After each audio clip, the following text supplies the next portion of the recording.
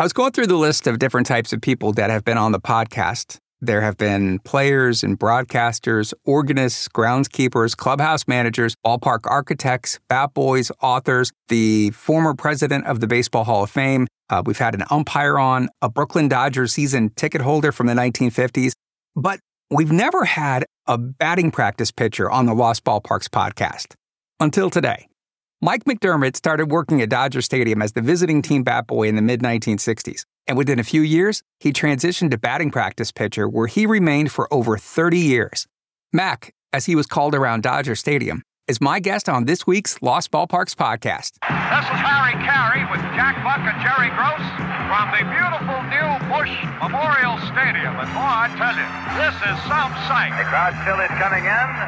The bleacher area in center field almost filled, and the indication is that it's going to be a fine Friday night crowd here at the Polo Grounds. We're underway in the first of a twilight doubleheader at Tiger Stadium. Greetings, baseball fans. This is Mel Allen greeting you from Yankee Stadium in New York City. The F&M Schaefer Brewing Company very happy to be pouring it to you from Ebbets Field tonight, and this should be a humdinger. Good afternoon, everybody. This is Al Helfer with Art Gleason bringing you Mutual's Game of the Day from Sunny Shy Park in the city of Philadelphia. Just the start of things. So pull up a comfortable chair. If you want to take your shoes off, go ahead. Wiggle your toes, and we hope you'll have a cold shaver or two throughout the evening. Mike McDermott, welcome to Lost Ballparks. You began your career with the Dodgers as a teenager working as the visiting team's bat boy at Dodger Stadium. This would have been, I think you mentioned, 65 or 66. Who were some of the all-time great players that you got to spend some time with as a result of that incredible job? The first player that comes to mind is Roberto Clemente. And what stands out with him is back then the players each would give the clubhouse manager maybe $20 a game. So if they're there 4 days, they give them $80. That's how the clubhouse manager made his money. And then he would pay us with a little bit of whatever that was. And Roberto would always, as he's leaving after their games are over, he would hand us each $5. And he was about the only player that ever did that directly to us. And I can remember it like it was yesterday. $5 back then, it was probably 1965. It was probably like handing a 20 or a 50 now. He was very generous, very nice guy. Of course, Willie Mays was always real friendly, and he was always jovial and joking around in the clubhouse. I remember Bob Gibson, Lou Brock, Kurt Flood, and just a lot of the names pop up, icons of the game, and I was blessed to be able to be in there with them, and I got to wear all of their uniforms because I was a bat boy on the field. So during the games, I would kneel on the on-deck circle, and I'd have an extra bat with me in case they broke the bat. But I'm wearing all the uniforms from all the National League teams. So. Yeah, who were some of your favorite uniforms to wear? I look back at that era, and those are some of the greatest uniforms right in the mid to the late 1960s. I'd say St. Louis Cardinals was my favorite because of the colors of red and the Cardinals on the front. I like Pittsburgh Pirates. They had the sleeveless ones. I really like those. I like those colors. Reds had sleeveless too, right? Yeah, the Reds had sleeveless. And then, of course, the Mets were always kind of a fun uniform to wear, being, in New York and all that.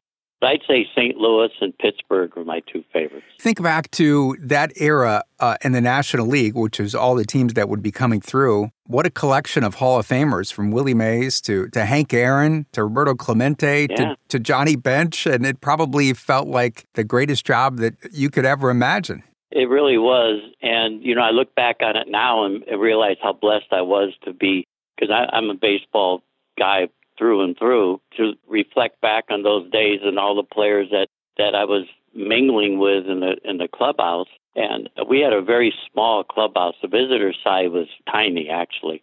So you're in close quarters with those guys. And if they won, they're coming in, they're happy and jovial and everything. And if they lost, it's a little bit quiet for at least a few minutes, But being around those superstars of that era was the greatest experience for me.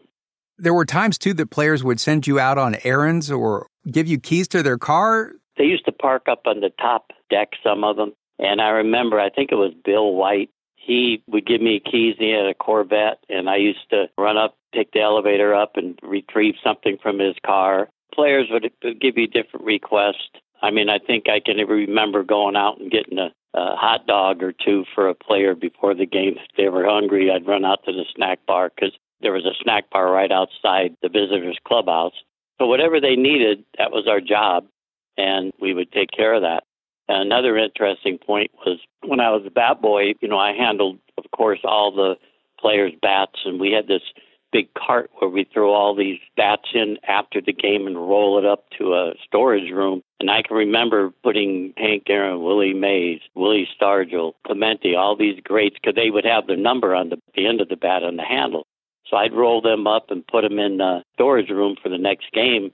And I reflect on that thinking, geez, if I had one of those bats now, like an Aaron or Mays or something, Yeah, because those bats are now, many of them in the Hall of Fame. Yeah, and I used to handle them all and just roll them up the ramp and put them away. And never would think of taking one, but when they would break a bat, I do have a few broken bats, but nobody like Mays or Aaron or anything. Back then, I wish I had known, but talking in the early, mid-'60s, and you didn't think of it so much.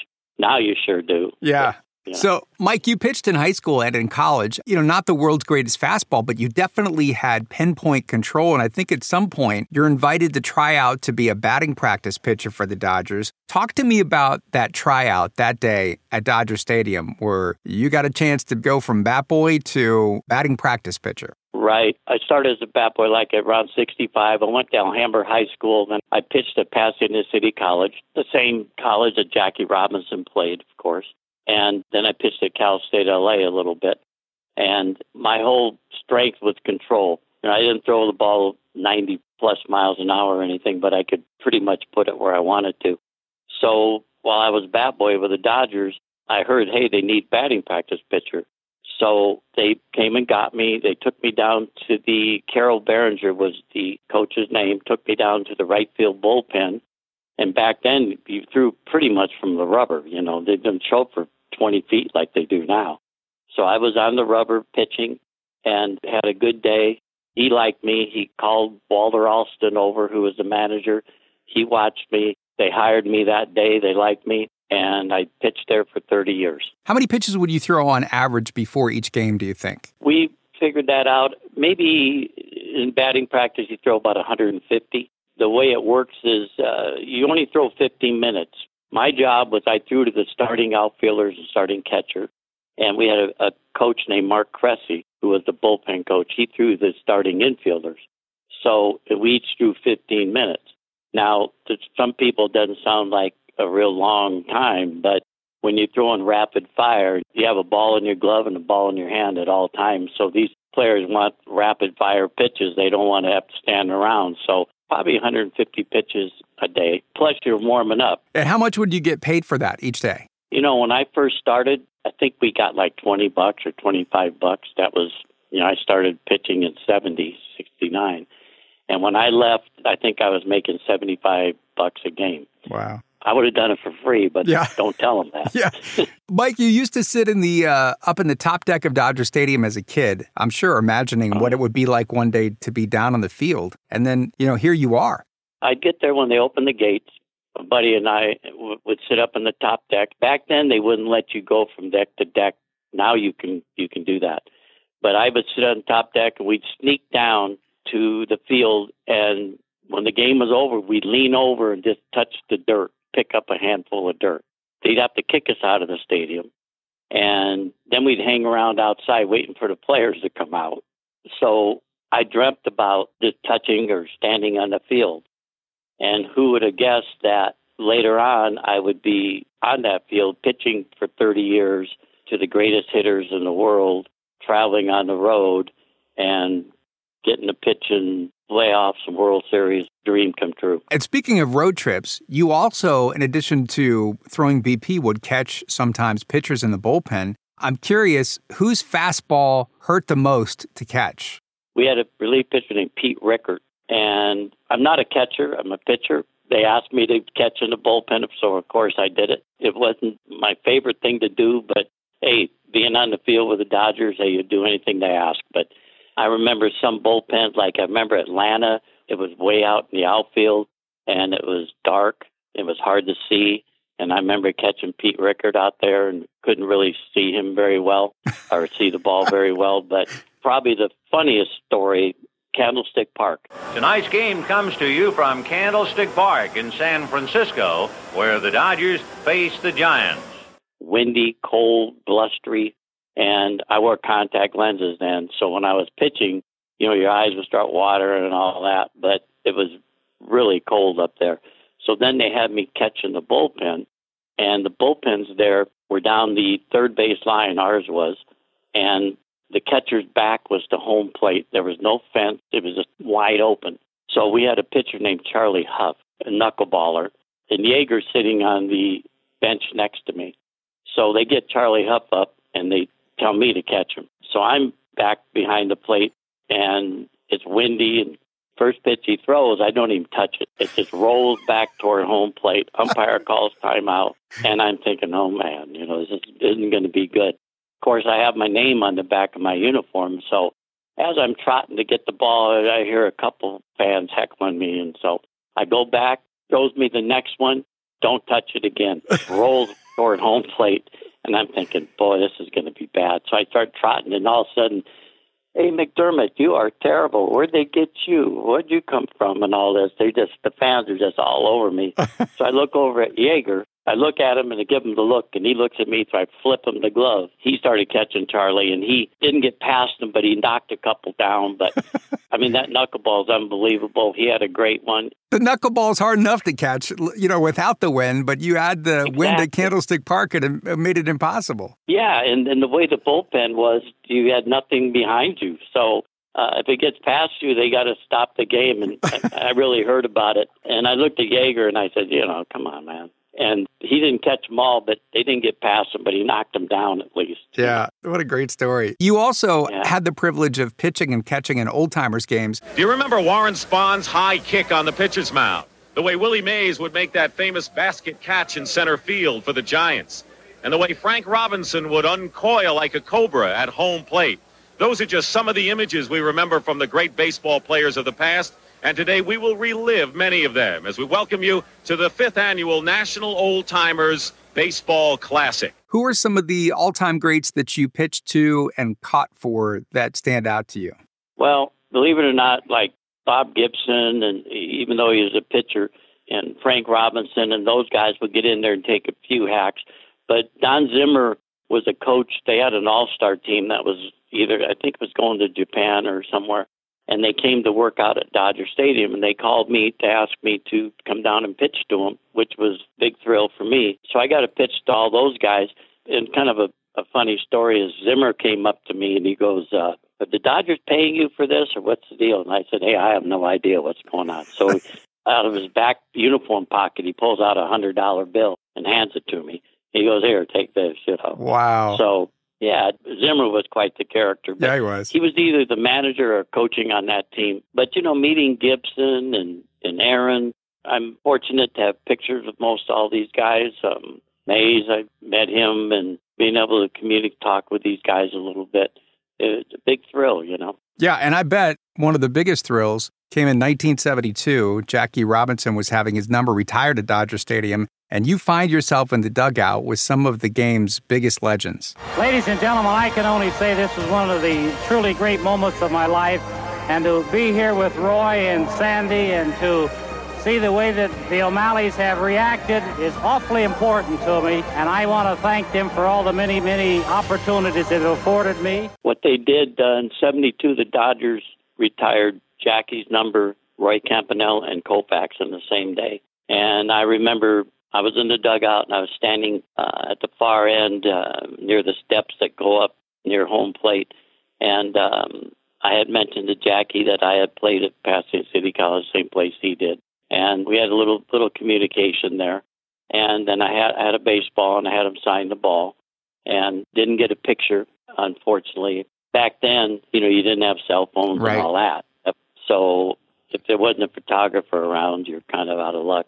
But what an honor to see him and Campanella, the great Brooklyn catcher, and, of course, Koufax, who's kind of my idol, Yeah, that was a great day, and I was proud to have been there.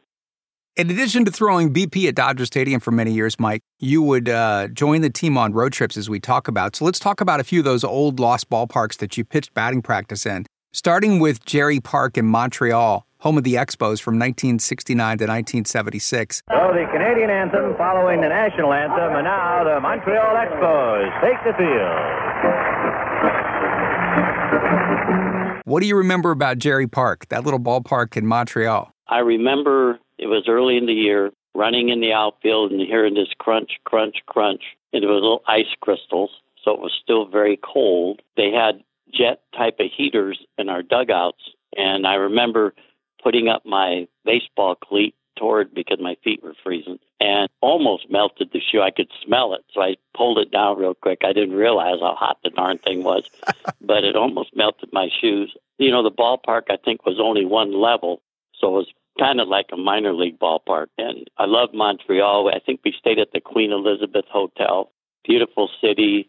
I loved every second of it. It was great being in Montreal, being in Canada. Let's talk about Shea Stadium, in particular, the Shea Stadium clubhouse. You definitely have some memories of that, don't you? Well, it was kind of down. It was like in a basement dungeon. It was dark and it was small. And I was a little bit surprised how kind of dingy it was compared to a few of the newer ballparks I had gone to. I just remember it being dark and small, and it seemed like it was down in a basement. And then, of course, the Dodgers would travel to Wrigley Field. Thank you, Jerry. Hi, everybody, and a very pleasant good morning to you, wherever you may be. We are where it's at, Wrigley Field, Chicago, which without a doubt has become the most vital, breathing ballpark in the National League. It seethes, it erupts with feeling, and all throughout the warm-ups today, the left field bleachers and the right field bleachers get into quite a sing-song. The right field bleachers all jump in unison and holler, kill. And the left field bleachers answer, Dodgers. And it's all in good spirit, and it's a great place to be.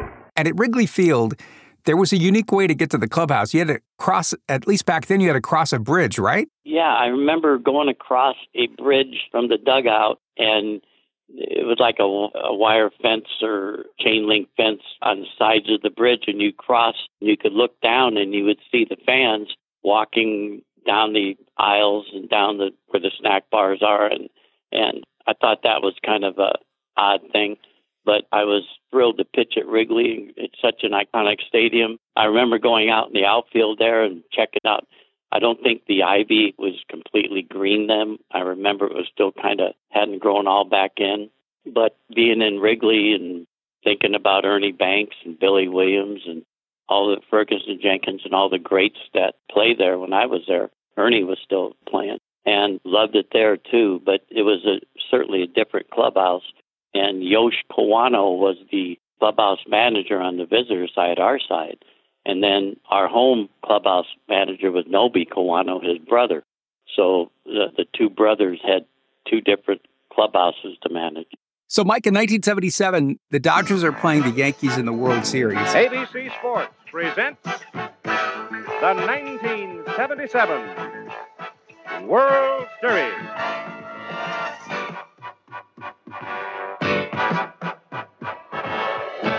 From Yankee Stadium in New York, the Los Angeles Dodgers and the New York Yankees. And you are on the mound at historic Yankee Stadium for the first time pitching BP. Talk to me about that experience. Biggest thrill I think I had in the entire time I was with the Dodgers.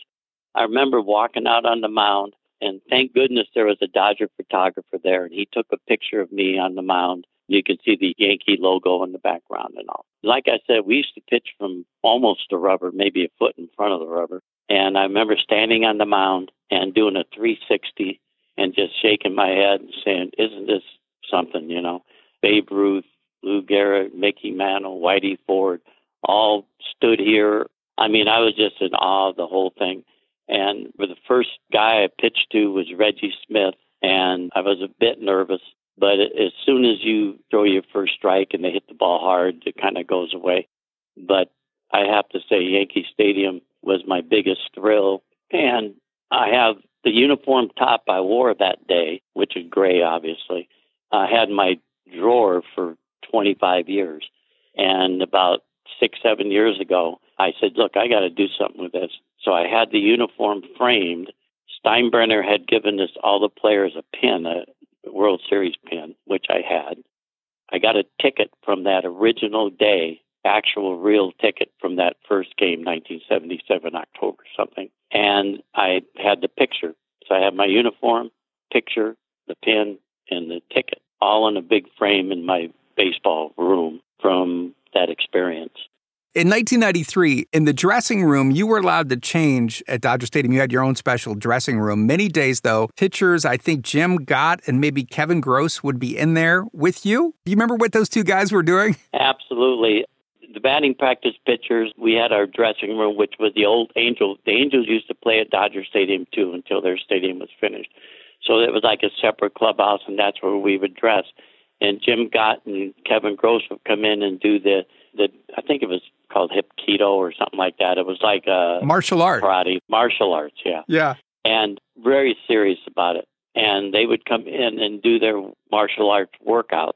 I'll tell you what, if there was ever a fight of any kind on the field, those are the two guys I want to have on my left and on my right. They're both great guys.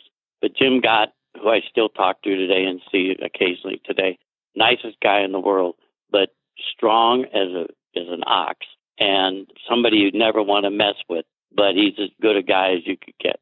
But they would come back there every day before the game and do their exercise or workout for the martial arts. And interesting to see. Yeah, I'm sure. A couple strong, tough guys and good pitchers. And I used to pitch to Jim Gott, too, and he could hit the ball as far as anybody, unbelievably strong. Your nickname around the ball club was Mac, but not everyone called you Mac.